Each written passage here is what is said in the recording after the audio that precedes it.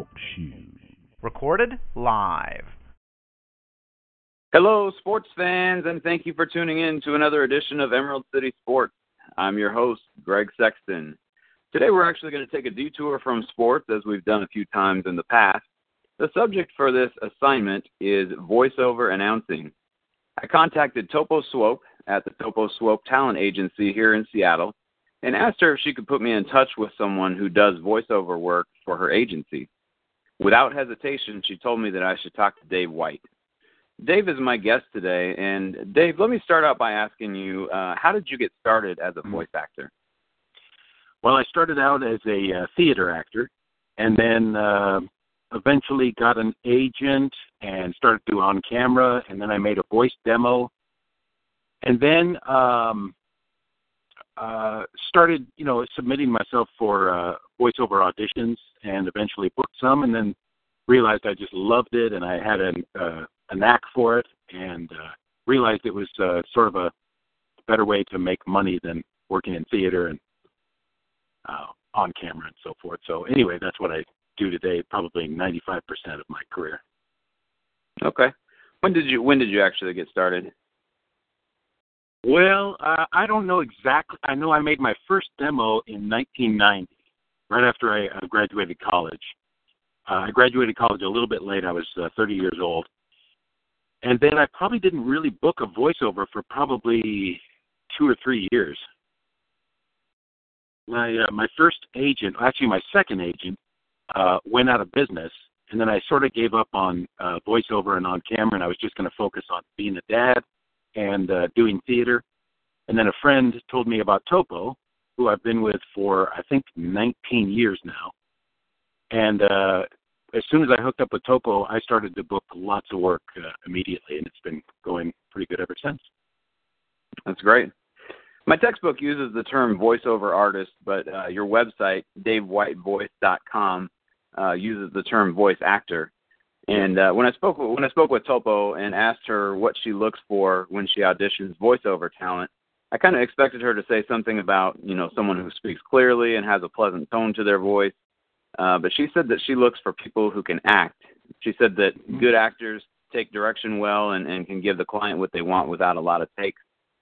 How important is it to think of yourself as an actor rather than just a narrator? Well, I think it's very important. I think, a lot of voiceover actors come from broadcasting, and, probably the other half come from theater or an acting background. And those broadcasters really have to learn to sort of not rely so much on their radio announcer voice, and to learn to act and to be more natural with how they approach copy and how they interpret copy. There's always a place for that big announcer voice, but more and more people are always looking for that, toned down, real, honest, simple, regular person voice. And then of course in taking direction, it's invaluable. I learned a lot about taking direction in all my acting classes and in all my theater work and on camera. And I think taking direction is probably the most important thing about being a voice actor. Dave White is my guest on the show today, and we're talking about voiceover announcing.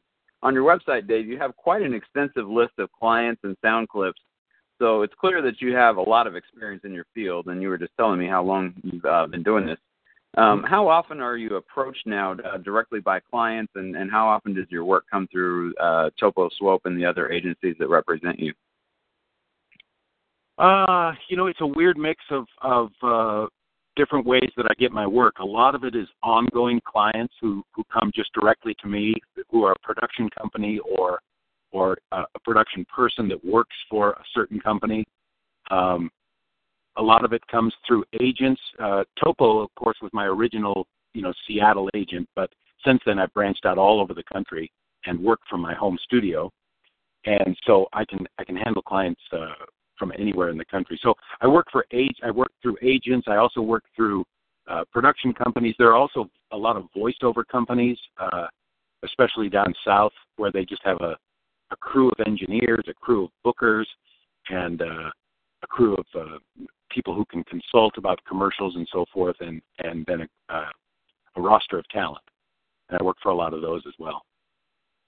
So I think I can't remember if I answered your question or not. No, you did. Your website speaks for itself. What are some of the other ways that you market your skills? At this point, I really don't market that much. If people accept all the agents and all the voiceover companies and the production companies, a lot of them, most of them, have me on their websites as well. So people come to them saying, we're looking for a deep voice guy that's, around 50-ish or whatever, and they might point them to the website, and we'll look at Dave White and look at these 4 other guys, and you'll probably find what you're looking for. So I book a lot of work from my demos that are on other people's sites as well as my own site. But I don't do a lot of, like direct mail marketing or phone calls or anything like that at this point.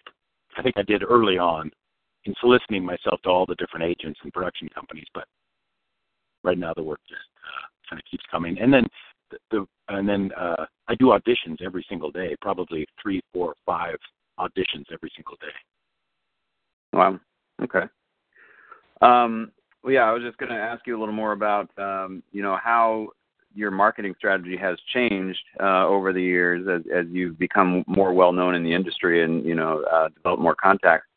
What was it like back in your earlier years, having to really go out there and market yourself? Well, it was just a case of just trying to figure out what's the best way to get more work and what kind of work should I focus more on. And in about late 2008, I started working with a voiceover teacher named Maurice Tobias out of L.A., and she changed my career. She really opened me up to a world of that she, sort of made me believe that I was really good at this, and that if I worked at it, there's no telling where it could go. And so Maurice, really, I've been to probably 10 or 12 seminars with Maurice, and she also produced all my demos, and she's there for phone consultations, and that just changed everything, because that's when I got an LA agent and branched out to a few other agents as well. Okay. What advice would you give to someone who is wanting to get started in voice acting? Well, I would say definitely take some acting classes, and then take some voiceover acting classes as well, and then get on the internet and just start searching for voiceover actors, voiceover artists, voiceover websites, voiceover teachers, and just research and read what other people are doing, listen to what they sound like on their demos.